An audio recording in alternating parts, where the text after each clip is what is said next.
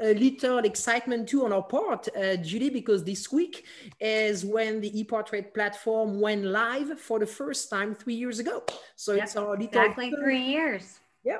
Yes, congratulations to you and the team. I will raise my hand and say I thought this was a really great idea when you shared it with me. Brilliant and well done to you and both of you for your dedication and perseverance to bring this forward to the world.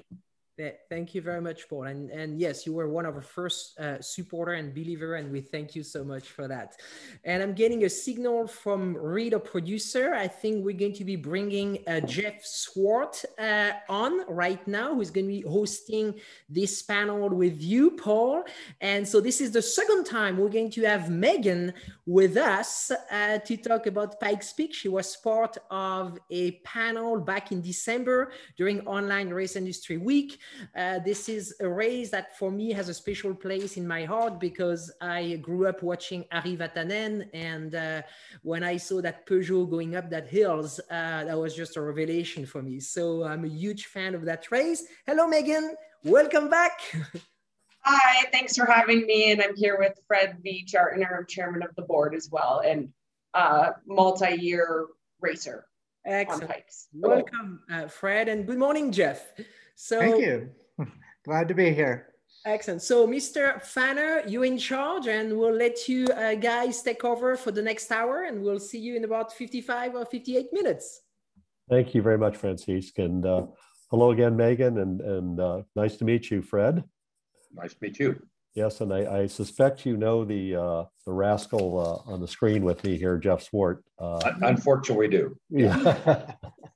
Well, it's great for us all to be here, and obviously, I know what I know about the Pikes Peak hill climb from my friend Jeff, and it's been central to his life. I think he's been there 18 times and won 8 times, and most recently and most frequently in Porsches. And hello, Jeff.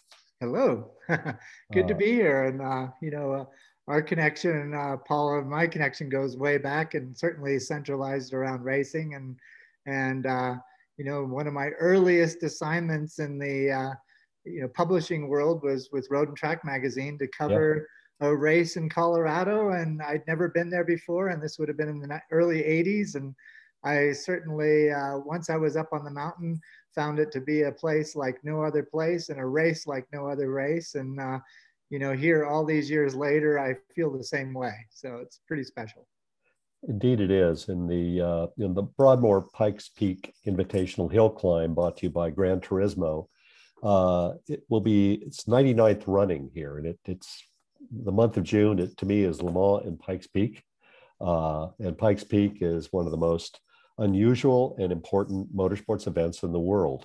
And its enduring appeal is magnified in this age of spec racing cars and, if you will, commodified competition, where it's manufactured motorsports. This is authentic, pure motorsports adventure at the highest level. And I think, you know, what I'd like us to get into today, and please feel free to shove me aside, because I think all of you know a lot more about this than I do. I've only been to Pikes Peak once for the event, and I was blown away by what I saw. You're coming up on your 100th running next year. And in this post-pandemic era where we're seeing a massive surge in motorsports interest, I mean, we're seeing it on our platforms up over 100% in traffic, just massive sharing, and people want to get outside and want to, you know, breathe fresh air and be around motorsports. I want to start with what makes this so special for all of you, and please just chime in. I'd like to know why you're all involved. Megan, do you want to start? Or? Sure. I'll start a little bit. I started with the organization 10 years ago.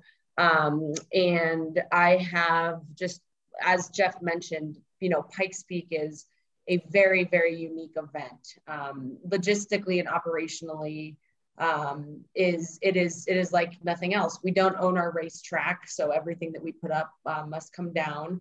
But to answer your question, Paul, the one thing that I think keeps me going and drives me every year to put on the best race possible for our spectators, media, and competitors is just the fact that it is so unique, and the competitors genuinely get one shot at it each year. And, you know, we do as an office as well. We have one shot to make it the best we can. We try to make improvements year after year, but it's really the competitors with one chance, one run once a year. And there's nothing else in the world like it.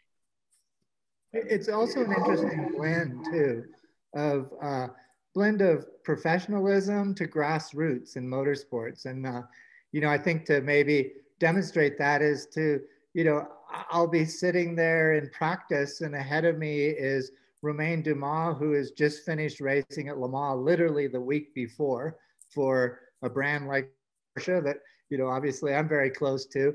And behind me is a guy who's just ripping it up the mountain in a BMW that his passion has been to run Pikes Peak someday. And he built it, you know, in his garage and had his friends help him and crew it with him. And that blend is so amazing. And even to be on the mountain with somebody like Ray Evernham, who's known to be for being a crew chief. I mean, the winningest crew chief in NASCAR history, I think. And yet he's there on the mountain to race too. So that blend of people all on the same road, same weekend, everything is totally unique in motorsport. Paul, I echo that. I joined the board about 13 years ago, found out at the first board meeting that the hill climb was basically broke. It was in danger of just folding because it was being put on by a bunch of racers who, with all due respect, probably don't make good board members. I decided to run for the first time, and I've been racing since I was in my 20s, just because I thought it looked like a lot of fun, which it is. And for some stupid reason, people agreed to sponsor me. Jeff knows it's a hook. It's such a unique event because the weather conditions change every day. The road conditions change. The last 2 or 3 miles have frost heaves. Those heaves change, so your line changes. And it's just the ultimate challenge of you against the mountain. Yes, you're competing against other people, but it's really about putting it together for one consistent, quick run. You have 156 chances to mess it up to get to the top. And it's there's such a camaraderie among the drivers. Jeff mentioned this, but the first year I ran, Romain pulled me out of the car to congratulate me on my run. I mean, you don't see that in other events. And then lastly, you mentioned this. We in Bonneville are the last 2 races where cheating is encouraged. I mean, our classes are pretty broad. And if you could, Jeff, I know I shouldn't say that, but the reality is, we're live, okay. The reality is, if you can figure out how to make your car go faster within some fairly broad rules, that's great. And yes, we have rules, and yes, we have scrutineering, but it's largely for the safety aspects. And of course, we try to keep everything within a range, but we don't have a BOP. You know, if a guy can figure out a faster way to make Audi go up the hill, do it. And that's special.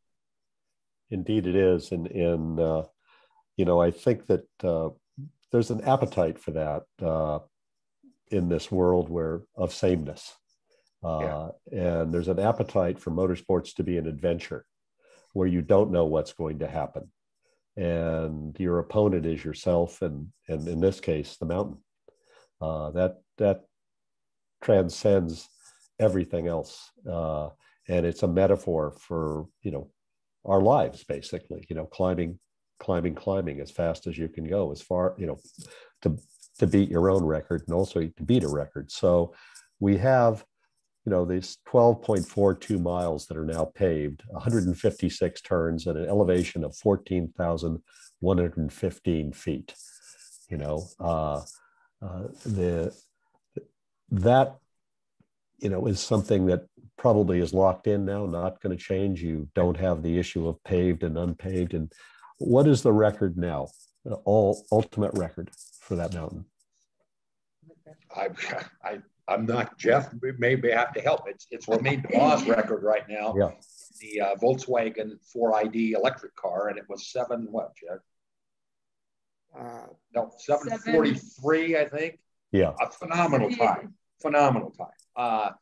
We should be able to pull that off the top of our heads.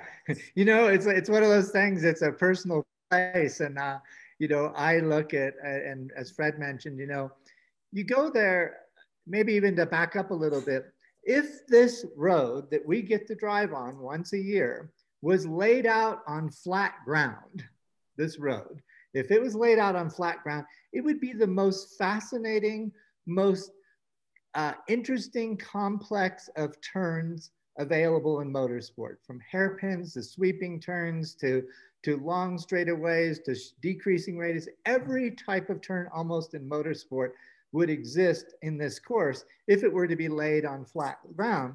You combine that with the fact that it starts, at, almost 9,000 feet to go up from 9,000 feet and finish at 14,115 feet up the side of a mountain with the spectacular views, not that you're looking at them, but that combination of things. But if you were to purely look at the road laid out on flat ground, it would be the best road you've ever driven on in your life. So the combination of things together really creates a dynamic that is, as a driver, it's the part that makes me come back every year. And I think that, as Fred said too, you're really racing against the mountain. And to position this mountain in the whole United States, it literally lies on the Continental Divide. And so that everything to the east falls off into the open plains. So the mountain pointing up, and it's an interesting mountain. Once you know where it is, on almost every flight you make across the United States, you can see it because it really does sit on its own. But because of its placement near the Continental Divide and opening up to the open plains, it really kind of creates what we all kind of understand in racing terms. It creates a vortex and it sucks all the weather past it and moves past it. So therefore, that mountain, there has 12 months a year that it snows at some point. It has 4 seasons, hopefully not always on race day, but inevitably on race day, we seem to get almost all 4 seasons. And the things that you go against as a driver is obviously the complexity of the road, but at the same time, it is your own self. You personally have to race the mountain. And I think that when you talk to drivers who have made it to the summit, there's such a feeling of kind of conquering something personally.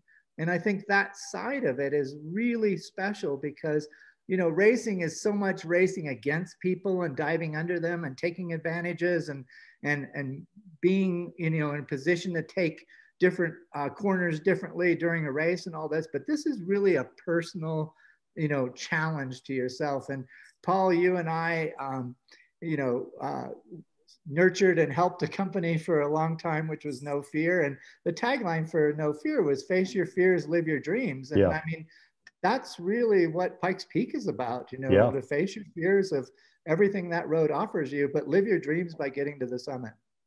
That's a great way of putting it, Jeff. And I wanted to add too that Richard Vincent on our chat has put in 7 minutes, 57 seconds, 0.14. Yeah, we just got it. Sorry. Yeah. And Paul, to hit on that a little bit, I know you were asking about the record. So just thinking through my 10 years with the organization, when I started, it was a huge feat to break the 10-minute mark. So we had everything in our, we were all like, if you could break the 10-minute mark, if you could break the 10-minute mark. And so we had a list of the 10-minute men is what we call them. And then time passed and people were starting to, jump under that. And then when Loeb was here, when he smashed the previous record, I think it was 8:13. But then we all thought, that's it. Can't go faster. He had perfect conditions. It was a perfect day. Everyone, including us, that's not going to be broken in our lifetime, blah, blah, blah, blah. He'd been here for 3 weeks driving the hill every day in a Camaro, absolutely looking at the course. And wow. Loeb's got to be one of the great drivers in the world. He is, and Peugeot took their Le Mans engine and a big budget and came over and were testing and brought other test drivers with them to run other cars and get data. I mean, after Sebastian set that record, it was like, well, that's never going to be fast. It can't be done. Yep. So, and then when Volkswagen came in to put their $1 million effort in to try to break the record, I remember having early conversations with them. And obviously it was a play for Volkswagen as an organization to springboard their whole campaign of moving to electric vehicles in the next 10, 15 years. And I remember saying kind of off the record to my staff, like, whoo, Pikes Peak is a lot of eggs to put in your basket. I mean, that is going after that record and just because as Jeff was saying, Pikes Peak can throw anything at you, and the mountain decides, right? So Yeah. Volkswagen could have had everything set and everything ready, and they could have been, and something one-off could have happened. A deer could have ran out on the road. I mean, you name it, it'll happen. So that's what was so crazy about the leap from Loeb's record of 8:13 down to Romaine's. Well, you bring up an interesting point here, which I was going to get to when I originally asked the question, is that we have this event that started in 1916. And, you know, my first exposure was, I think it was on Wide World of Sports. I believe that, well, I saw it when I was a 9 or 10 or 11 years old with my dad, watching it on TV. And my dad had, you know, grown up in part of his life in Colorado, been involved in midget racing when he was younger. So he knew a lot about it. And it was really tied into the kind of USAC National Championship scene and the AAA scene. The people from that world were part of it. So we've come from that to living on the very edge of the future and the adoption of new technologies that will drive mobility going forward in this century, being demonstrated on the mountain. You know, you can do literally anything here. And does the appeal of it as a proving ground for future technologies or as a validation for existing racing programs? You know, what is to stop you from bringing a Le Mans prototype, a NASCAR Cup car, or with a hybrid power, or in the future, or an Indy car with a hybrid power to run up the mountain? Is there anything that prevents that? Yeah, and this year, in fact, Bentley is coming up with a new biofueled engine with Reese Millen driving, trying to set a record. Yep. Jeff was up there last weekend when that car was testing.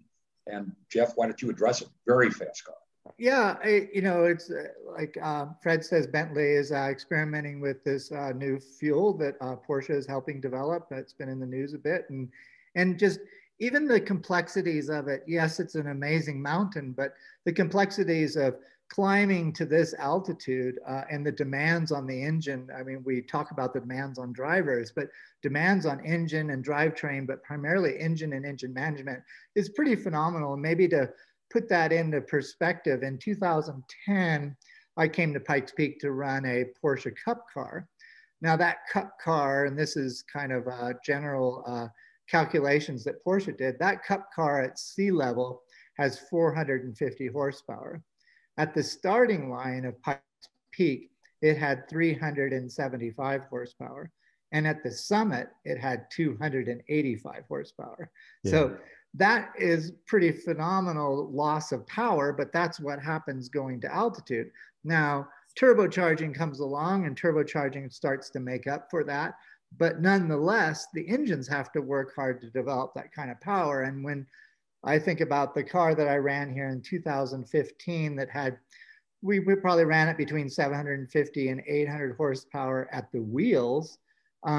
That car is essentially working at the summit as if it had over 1,000 horsepower. That's how hard everything is working on it. So the demands from the cooling side and developing the horsepower and everything else is pretty phenomenal. And engines, modern engines are so sophisticated these days that, you know, it's a bit like dominoes. When you change one thing, everything else starts falling. So there's a lot of things to look after from an engine management standpoint. And that's why those technical people on the mountain that are just looking after your engine management, and especially in these major programs that come and run at Pikes Peak, are some of the most important people on the mountain, because they're able to then adapt and adjust everything in the complexities of the motor to operate, not just with horsepower at top, but even to run. I mean, there's been, you know, there's times when even modern cars at the summit won't start up there because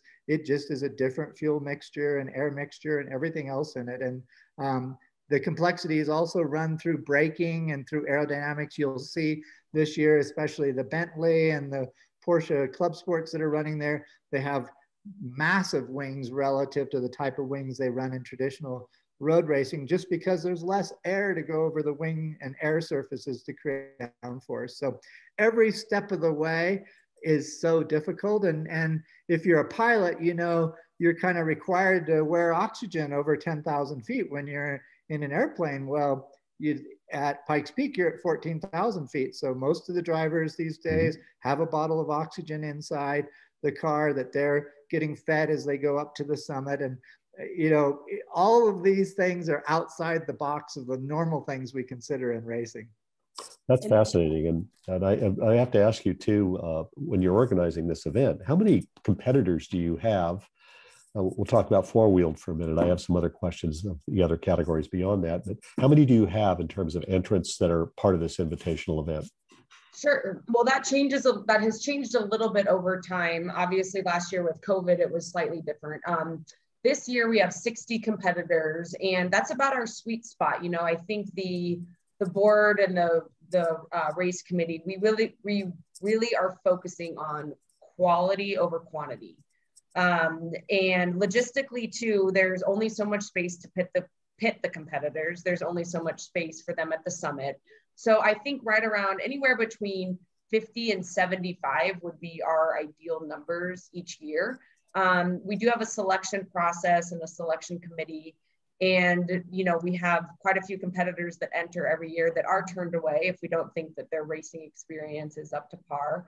And then typically we do have a wait list if people drop out, that sort of thing. So it is really prestigious, and it's turning into more of, again, we want the times overall from the first to the last to just shrink. Like, that's the goal. We want to make this the best race in the world with the best machines in the world with the best competitors in the world. And we're getting there over time. So this year we have 60 planned right now, Paul. And how many classes do you have for four-wheeled vehicles? There's 6. 6 total divisions. And could we, I'm going to remind everybody that to follow the Pikes Peak International Hill Climb on Facebook, Instagram, and YouTube, and visit the website ppihc.org.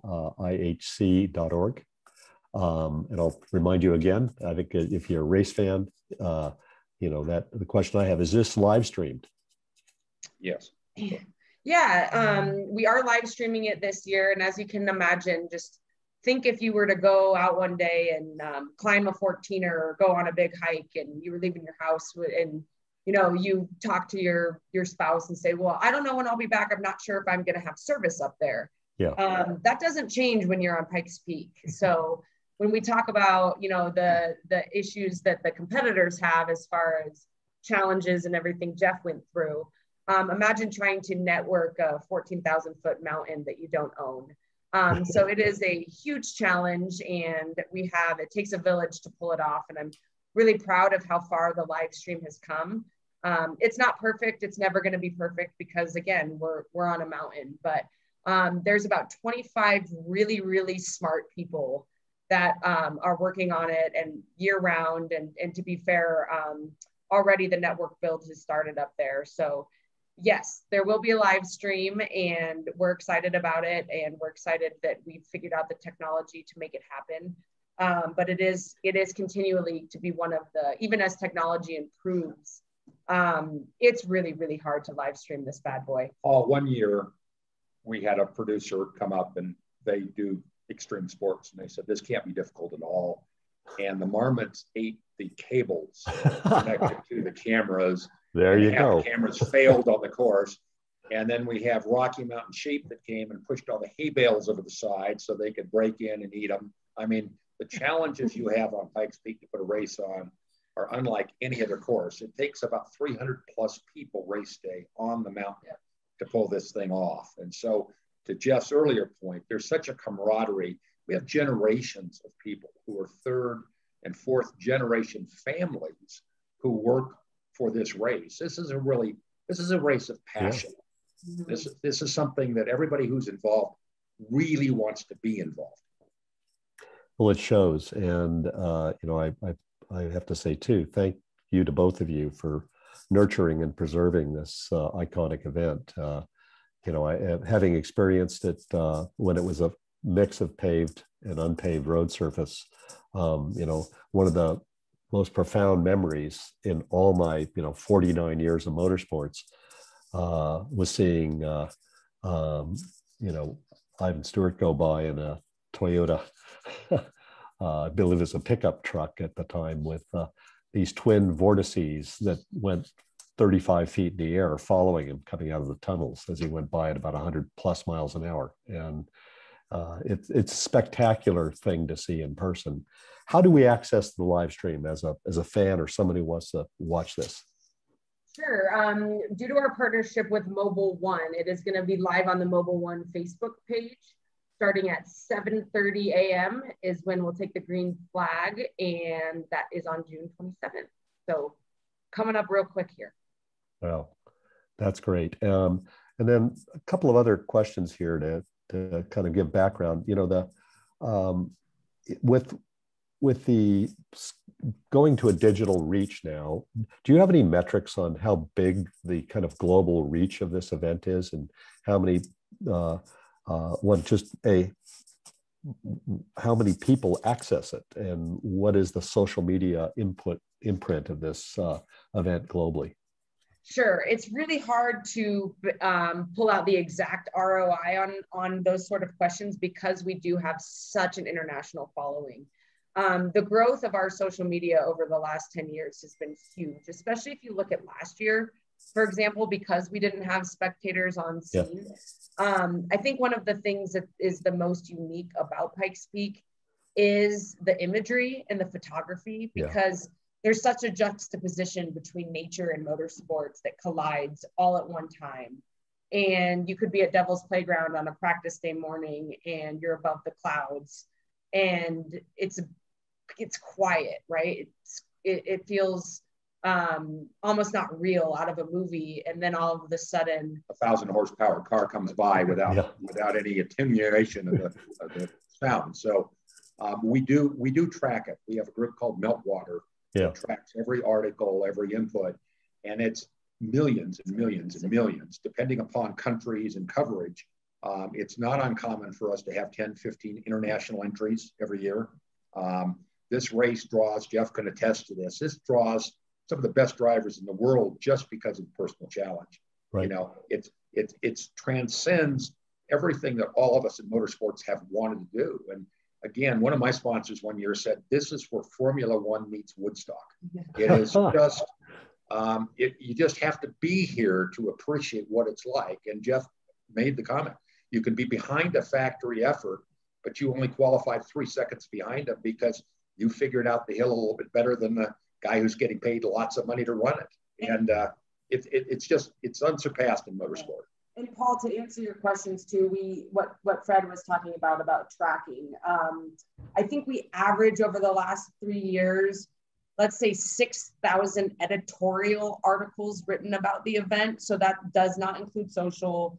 That doesn't include mentions. That's literally editorial news articles written about the event.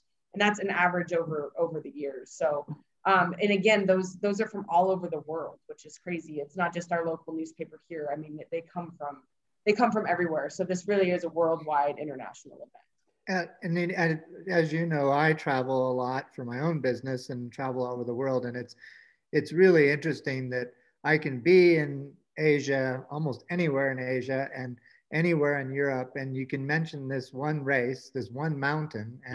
And if they're at all a racing fan, it's really on their radar. And if anything, for many years, I think that's changed lately, but certainly in the 90s when I was racing here, it was more, there was more awareness overseas for Pikes Peak than there was in the United States. And I think that, the way it's evolved and everything, it really has a relevant place in the world of motorsport, because, we shifted from an interest in, IndyCar and various forms of track racing to people being fascinated by the rally scene. And the rally scene was played out once a year at Pikes Peak. And those kind of things kind of linked a lot of things for the enthusiasts and kind of put Pikes Peak on the map. And I just have found that the other side of it is, it is such a wonderful place, as Fred mentioned and Megan mentioned,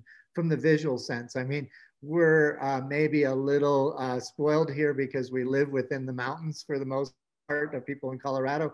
But even when any morning I'm up there and watch that sunrise up there, it's spectacular. And as you mentioned too, Paul, Ari Vatanen's film Climb Dance, put this race on the map for the whole world because it was just so visually stunning of a Peugeot racing up the mountain and sliding sideways and roosts of dirt and everything else, that it has that natural built-in attraction because it combines the performance of automobiles that people are attracted to, but also the pure visual beauty of what the Rocky Mountains are about. And that combination leads to great marketing opportunities, great sponsorship opportunities.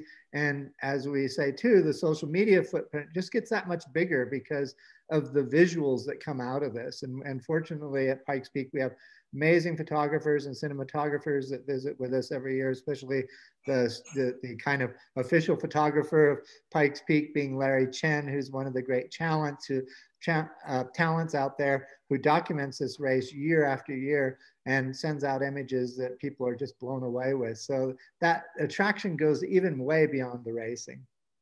Well, you led me to the other part of this, is that the beauty of this event is conveyed by the filmmakers and the photographers as one of the differentiating attractors. It in terms of it literally, as it, forgive the pun, it's at the pinnacle of motorsports aspiration or ambition because of it being this beautiful thing that you do when you ascend this beautiful mountain. And as we're looking forward to motorsport in this century, the fact that there's also an opportunity for this to be a proving ground for environmentally friendly technologies. We have an supposedly environmentally friendly technology with electric vehicles. I know there's some debate about batteries and the creation of the battery, but that will no doubt be resolved over time. But you do have this format that's welcoming to all forms and all powertrains. Where do you see this event going as the world changes? How do you see it evolving? Well, there's no secret that EVs are going to become very prominent in the world, in the nation, and on Pikes Peak. I think that is definitely going to be the future, but I don't think that gas-powered vehicles will be going away anytime soon. I think it's going to be this. I think it's going to be a real testament and a real battle to see as both develop what will continue to show itself on Pikes Peak. But we would be naive to think that 10 years from now, the EV competition on Pikes Peak will not be at the top of its game. Yes, with all the manufacturers moving that way, it's certainly, one would assume that. Yeah. We've actually had inquiries now on hydrogen-powered vehicles, and we would welcome that. Mm-hmm. I over the years, Paul, and you mentioned watching the truck. I mean, over the years, the cars have changed as the technologies changed, and that's true. David Donner, who lives here in town, he was the first one to run a car with fuel injection, and everybody looked at that and said, "Well, what's that?" And they did it from their IndyCar experience. So, we are a proving ground. We welcome that. We work closely with manufacturers who want to come and prove themselves on Pikes Peak. We have records that can be set, and we, much like Nuremberg Ring, Jeff's been talking about this for years, but we want to encourage manufacturers to come and showcase their new technology. Yeah. And they are. Acura ran their supercar the first time on Pikes Peak. And to that point, it's really so open for this sort of thing because it's not a series. It's not something a manufacturer has to go to a sanctioned body and then plan on competing in 10 or 15 events. It's a one-of event. So the ability to come into it, showcase something very special is pretty unique there, but it's also so open to it. And like Megan said, at one point there was only this 10-minute club, and now we're, in the 8s and everything. So this ability to build something very special for a special purpose allows people to innovate in a different way that maybe you could in a full racing series. Well, that's to me the most interesting thing about this is that it's a place where the story you create is your own and it's ownable. And this personal challenge. I have to ask you, Fred, what's your personal best up the mountain time? Unfortunately, it's right at 11:01. I've had snow and slush and all that. Jeff knows I was lucky enough to win a time attack class one year, and I was third last year in open. I had modified a street Porsche, which is a dumb idea, by the way. And because I made a rear wheel drive, they put me in open, and I'm running against very specifically engineered cars for hill climbing. And everybody either screwed up, broke, or did something weird last year. So I came in third. So to the point, you've got to finish. And every year I tell the rookies, because I'm working with Jeff with the rookie program, we have about a 15% attrition rate because it is so hard on cars. Yeah. And cars that guys who come here who say, well, I've been racing my car, so I'm just fine, usually leave with their tail between their legs. They just, the car doesn't run. Yeah. So you've got to get the car up the hill. You've got to get yourself up the hill. I'm sure Jeff has experienced some less than opportunistic moments on the hill, but I've run in the rain, the snow. You've qualifying is important. We qualify everybody based on speed, not by class. If you get a late qualifying time because for whatever reason you didn't qualify well, you better count on looking at the weather radar because it may not be at all what you want to run in. Yeah, that's an interesting point. Again, you're driving through multiple weather systems as you're going up the mountain. And I have to ask you, Megan, have you been up the mountain and do you have a time? Oh no, I mean, I've been up the mountain quite a few times, but no one wants me any part of that. But she's too good to put in the car. But Paul, one interesting piece that Jeff and Fred have both touched on that I wanted to hit on a little bit is what also makes this so unique and challenging for the competitors as well as the mechanics and the crew is the way we do structure our practice mornings and our qualifying. So as I mentioned, the competitors get one run on race day.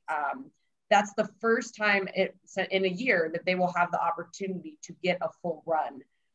Because the road is a toll road that's open to the general public, our practice mornings are in the morning, the Tuesday, Wednesday, Thursday, and Friday before the race. And we start at sun up, which is usually around 5:15, 5:30. It depends on what section the competitors are in. And we break the road into 3 different sections. So we have the lower section, a middle section, and an upper section. So the competitors get as many runs as they can in each section, and then they rotate throughout the week. The qualifying times are based on the fastest run in the lower section. So that's how we then set the run order on race day. But again, that's what Jeff was talking about these mechanics, and that was one thing I think everyone was unsure of with when Romain broke the record was how is that car going to hold the charge all the way up? Because we haven't seen it go all the way up yet. We see it in the lower section, really fast times, middle section, really fast times, upper section, really fast times. But the competitor has to put the full run together and the machine has to put the full run together. So I think that's why I've obviously never summited Pikes Peak as a competitor, nor will I, but the camaraderie up there when they do make it is a once in a lifetime for some of these people, and you can see why. And I want to add, not only is it hard on the driver because you're up at 2:00 every morning or 2:15, and then you're unloading in the dark and trying not to run the car over your foot. Unloading, warm it up, get in line, try to get as many runs as you can, and that's predicated on people not running off the mountain or having mechanicals that slow it down. And then your crew is doing the same thing. So by Friday, everybody is just exhausted. It's much more like running a 24-hour race than it is to go to a normal race weekend.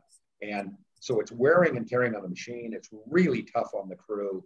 And when you do well up there, you really owe it to everybody else who was around you, who was supportive. And so there's a greater camaraderie, I'd say, at this race with your crew than you typically have. It just creates relationships. Yes, and I think the thing that you have here too is the sense that you're conquering something. Even if you don't win, you still conquered the mountain if you get up it. And which brings me to you, Jeff. I mean, converting a street car to a race car is something I know you've done because I rode in your Porsche, your 4-wheel drive Porsche 911 when I visited you in Aspen, and there it went up the mountain a little later on, became a rally car. Can you tell me and the audience kind of the experience a driver has driving up that mountain. We have a question from Sean Cridland about that. We talked about the cars, but what does a driver experience and feel going up that mountain? Yeah, it's like no other, and we've kind of talked about that already. But I think that what I love is that when you pull up to the line, and like Megan just explained, it's a complex practice time, and the mountain is divided up into thirds. When you pull up to the line, it's your one chance. There's no pit stops, there's no adjustments, there's no coming back on the next lap or anything. It's that one run to the top. And I love that focus that it takes. It takes everything you learned over the last 10 days or whatever you've been up there, everything you've learned, and you put it into that one run. And so that, focus on performing in that moment. And yet at the same time, you're going against the weather, you're going against the car conditions, because keep in mind, not only have you not driven to the summit in one run, your car hasn't. So the heat cycles that you went through in thirds suddenly add up. The first third is the starting heat cycle for the second third, and the third is started the heat cycle after it's come out of the second third. So everything's kind of built up on it. And for me, I'm one of the few people now, I hate to say, that I actually have raced at Pikes Peak in all configurations, meaning starting when it was all dirt to when it was half pavement, half dirt, to now that it's all pavement. And people always ask me, oh, what do you like? Which one do you like the best? And oh, it must be much safer now that it's paved, and all these kind of preconceived notions of it. But, the reality is that in dirt, we rushed the corners, we braked, we rotated the car. And the moment the car goes in the slip in a corner, it's released its energy. That was the way the dirt days were. And once it released its energy in going into the slip, then you drove on the throttle around the corner, rally style. And that was the style we went to the summit. But there were no guardrails, there were no visual landmarks, things like that.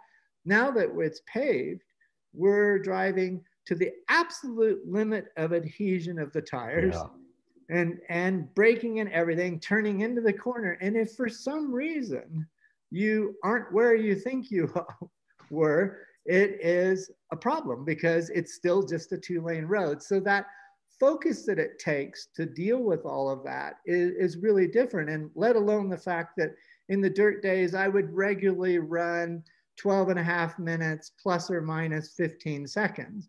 And now I'm one of the few people under 10 minutes. And, it's kind of a little bit like watching a movie and fast forward now. It really, 2.5 minutes going faster on exactly the same track is a big difference. But I love that commitment. And there's sequences of corners that I remember from the dirt days that have now been translated to pavement days that I just, you lay in bed at night, you think about it, you think about turning into that, building the sequences together. And the other side of it is, now that I'm coaching for the GT4 Club Sport class, I'm getting to verbally explain and kind of pull back the curtain to my process at Pikes Peak through all these years. And it's really been fun for me, because in some ways it's even opened my own eyes that, oh, I didn't have that part quite right. So I'm ready to go back and race again. So, are you coming back, Jeff, next year then? Huh? I hope so. Down. Well, I'll loan you my Formula Ford, Jeff. Need someone new to drive it and make excuses for how it turned out. But I have another question from Joseph. I think Wayher is the name. Motorcycles, will they be back for the 100th running? Paul, that is something that's yet to be determined by our board of directors. After the 2019 event, it was 3 motorcycle fatalities in 8 years. And the board at that time decided to put a pause on the program and wait to see what this race looks like without the motorcycle program. Motorcycles haven't been a part of the race all 99 runnings. They've had their ups and downs, and they've been off and then they've been on. And so the board decided to take a pause, and they were going to reassess it after the 2020 event. Well, obviously with COVID and everything, it was hard to look at last year's event as without spectators, with a shorter field. It was hard to look at it at its full capacity. And so it is still on pause right now, and the board will be looking at it after this year's race, and we'll make a final determination then on the future of motorcycles after this year's event. Well, thanks for that. And I think that, you know, when I'm looking at this event and its unusual and important place in motorsport, is there something beyond what you do now that sponsorship or money would transform your opportunity? I mean, credit to Broadmoor, credit to you know, Gran Turismo for being your sponsors, and also credit to Mobil 1 being a partner and carrying the live stream. But is there another level that this event can go to? We all think there is. A few years ago, we were able to pave the pits.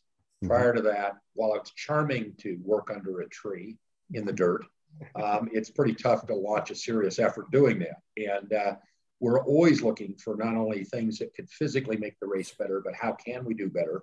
How do we make it more compelling?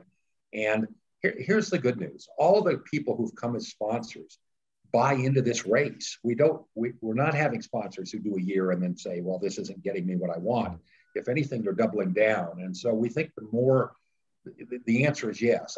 I think we continually want to make this race better.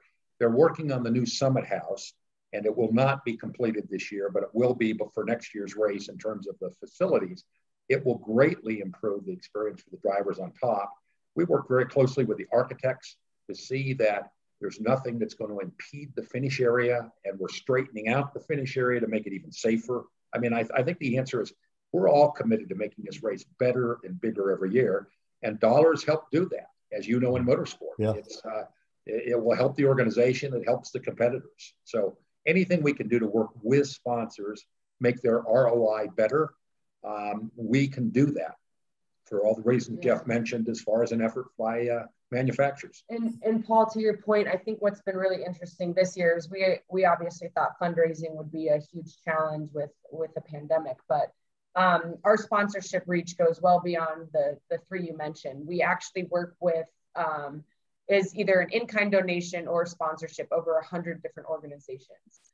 It takes a village to put this race on, and whether it's you know, the Broadmoor Gran Turismo or the local Tough Shed that down the street that gives us a Tough Shed for us to store the water in for the VIP tent, you know, whatever it is, we work with over 100 different organizations in some way, shape, or form to help make this race grow. And huge, as Fred said, I think a huge piece of it is a lot of our returning sponsors. You know, they hung with us last year through a pandemic and no spectators, and again, we kind of anticipated maybe losing some this year, but everyone came back with open arms. I think once you see Pikes Peak once you're a part of it, it's hard to walk away. Well, absolutely. And what I think is interesting about this, as opposed to traditional circuit racing sponsorships or series sponsorships or team sponsorships, you're sponsoring a story. Do you get to tell your own story in that sponsorship, and you're sponsoring a lifestyle, a mindset that exists beyond the physical event. It's something that stands, you know, above the plane of all other forms of motorsport, literally and figuratively. And taking that story and amplifying it brings me to one of the final questions I have. I have a few more from the people that are watching this, but you know, this was once a televised event. The world's changing. Television doesn't hold the same power that it once did. But have you had conversations with anyone about, you know, reintroducing this to broadcast or to one of the larger subscription channels that does these things? Yeah, absolutely. It's an ongoing conversation that I'm having every year with many different groups. You know, this event, even though, so it's live streamed, and then even though it hasn't been on live broadcasts, the number of things that are done post-production, like you said, every competitor has a story. So just imagine every competitor and their journey and their YouTube channel and their social media. And you know, last year we had a phenomenal 3-part series that was on Motor Trend that was post-production. Yeah. So I saw that. It continues to grow and grow, Paul. We have I think we have maybe 6 or 7 groups coming up this year looking to do production. We're having large conversations already with groups about next year's event because it's 2022. The live broadcast component, there is plenty of discussion out there. What's a little bit challenging about our event is the, let's say, uncertainty about it. So for example, our event can be anywhere from 8 hours long to 12 hours long, and that's a long time to do a live production. So you could do something, let's say, trim it down to 2 hours, and you could hit the top competitors in the field, and you could have this big plan and have it be on network. And then you have what happens last year, and we have a 2-hour ice delay to start the race. And all of the sudden those 2 hours are a scramble because there's nothing to show, because we can't run because there's ice at the top. Yes, those pesky ice delays, So there's, like I said, logistically, there's a lot more things than that, but definitely know the long-term goals of this organization are to get as many eyes on this beautiful race as possible.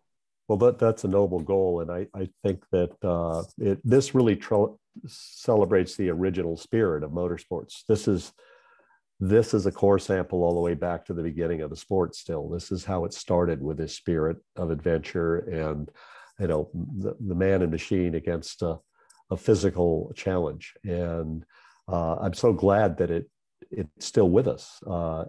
It maybe is becoming more meaningful as it approaches 100 runnings here, and in its second century. So I had a couple of quick questions from the audience. I think it's Jason is asking us here, is there going to be a vintage car run group? We don't have a vintage run car group per se, but we do have some pretty interesting vintage cars in the race. We have a turbo diesel powered pickup truck that's running, I think, 1,100 horsepower on the hill this year. Wow. We think for the 2022, we may bring back, Jeff's working with sort of a champions class. One of the people he's talking to is Bruce Canepa, who ran a Freightliner, and we may have a Freightliner coming up the hill. I remember that, yes. I'm also on the committee that accepts drivers, and we're up for some unusual cars. It's not this year, but we've had a 1939 Cadillac that has a NASCAR chassis under it on the hill. Wow. There's been some cool stuff, and your Formula Ford would fit right in. Yes, I would probably run it with the new the motor out of the Mach-E if I went up there, but a Mustang Mach-E. But I think the thing I think that's interesting here is you don't know what's going to happen. And you touch on it, Megan, when you're answering the question about broadcast. There's a double-edged sword, but the fact that you don't know is probably the greatest attractor of this event. It's unpredictable in every way. And, I personally like seeing the motorcycles on the mountain. I hope there's a way for you to, to me, that's been some of the most compelling things I've seen, but I know you have safety's primary concern of everyone involved. But the motorsports world has something very unique in this event. And I have to say, if you haven't watched this before, remember to follow the Pikes Peak International Hill Climb on Facebook, Instagram, YouTube. Follow it on race day on the live stream, and tell us anything else that if someone wanted to see the event live, Fred and Megan, what would they need to do? Well, that is the thing. We are very excited to welcome spectators back on Pikes Peak this year. Last year we felt super lucky to be able to hold the event. We had postponed it, and then we had to pull the trigger on those spectators. And we had it during August when the pandemic was not even close to anywhere over or in the midst of it. And so we talked as an organization. I think last year the easy thing would have been for us to just cancel, right? That's the easy thing to do. But as you mentioned, the history and the legacy of this event goes well beyond what's easy to do. And the only things that have stopped this event from running in the past have been world wars, and we weren't going to let a pandemic stop us. So last year we felt very proud to continue to put this race on and do it in a safe manner with all the COVID restrictions and pull it off. But we were missing our fans, and it wasn't the same. So this year We are welcoming fans back to Pikes Peak. We have no capacity limits outside of the normal capacity limits, which are a highway and parking and that sort of thing. But as far as COVID goes, we don't have any restrictions there. And so our tickets are available online for purchase. And we're very excited to have this race back how it used to be. That's terrific. And could you let the audience know the days of activity that they can buy a ticket for, and give them that website address one more time? Let's sell some tickets here. Well, I was going to say, Paul, before we do that, one of the cool things that Jeff hasn't talked about is when you finish the race, all the competitors wait on top until we're released. Yeah. As you come down, all the spectators come to the side of the road and everybody high fives and slaps your hand. Wow. And little kids get a chance. You can stop and they can talk to you and hit your car and do all that. It's really special. It's a real group effort. So as far as tickets, Megan will give you that. Tickets are available on our website, which is ppihc.org. And we do sell them by family pack. I kind of hit on this, but we are limited in the number of vehicles we can park at each spectator area. So you do get discounted tickets based upon the number of people in your vehicle. So each ticket gets cheaper depending on if you buy a 6-pack, 5-pack, 4-pack, things along those lines. And then I think camping is almost sold out, but it is the only day you're allowed to camp on Pikes Peak the night before our event. And so we have limited camping passes, and I think we're close to being sold out on that. So I would pick those up sooner rather than later. And then we have our tech inspection on the Monday before the event, if you're here in Colorado Springs, is free and open to the general public as well. And that's a big event too. That's a really fun happening. So, well, thank you, all of you, for this really fascinating discussion today. And it's great to see you again, Megan. And Fred, good to meet you. And Jeff, it's always a pleasure to spend time with you. Thanks for having us. You're very welcome. Thank you so much. I'm so glad we had you back on, Megan. We wanted to give you a full hour because during Online Race Industry Week, there was a panel. I love the title of that panel, Unlimited or whatever. And that's the spirit of this industry. And Jeff said it perfectly during the webinar, is you almost invited to cheat. It's like you come up with a clever way, just make it as quick as, make that car as fast as possible, bring all the new technology on board. So that's wonderful. And that's what we love about that race. So thank you very much for joining us today. I forgot to mention that we were actually live on racer.com and on Facebook live as well. And the webinar has been recorded, as well as the first part with Giant Finishing. We'll be posting both recording on the ePortrait platform later today. They will be promoted as well on YouTube, social media. We'll provide it to you, Jeff and Fred and Megan as well, if you want to use it too. And thank you very much for joining us today. We will be back next week at 9 o'clock for another episode of Race Industry Now with Bestline. And we're going to be talking Diamond Nano Lube products for motorsports. So if you're Pikes Peak competitors, there is some really cool things being done on Diamond Nano Lube, and you might want to use those products in your car next, in a few weeks, Jeff. So please join us. Thank you very much for being part of today's program. That was the 105th tech webinar we produced, and this one was co-produced with Racer and a wonderful team that Paul runs at racer.com and Racer Magazine. Thank you very much, and we'll see you next week. Thank you. Thank you. Bye, everyone. Registering on ePartrade is easy. Fill out your name, email, phone number, and create a secure password. Next, select your business type. Choose supplier if you're looking to display products or services and connect with buyers. Choose racing business if you're looking to find new parts and connect with suppliers. Choose race team if you own or are a member of a professional racing team. Begin typing your company name. We most likely already have your company in our database, which you can select from the drop-down. Then, enter your job title. Choose Claim Company if you'll be editing your company profile. Other members of your company can choose Join Company if they'd like to use ePartrade as well. You can view and agree to our terms of use here. If you'd like to receive our weekly newsletter, choose Accept. Click Register Now, and your registration will be submitted for approval. You'll need to confirm your email once it goes through. To keep our platform industry only, you'll be approved shortly after. If we require additional proof of business, we'll reach out.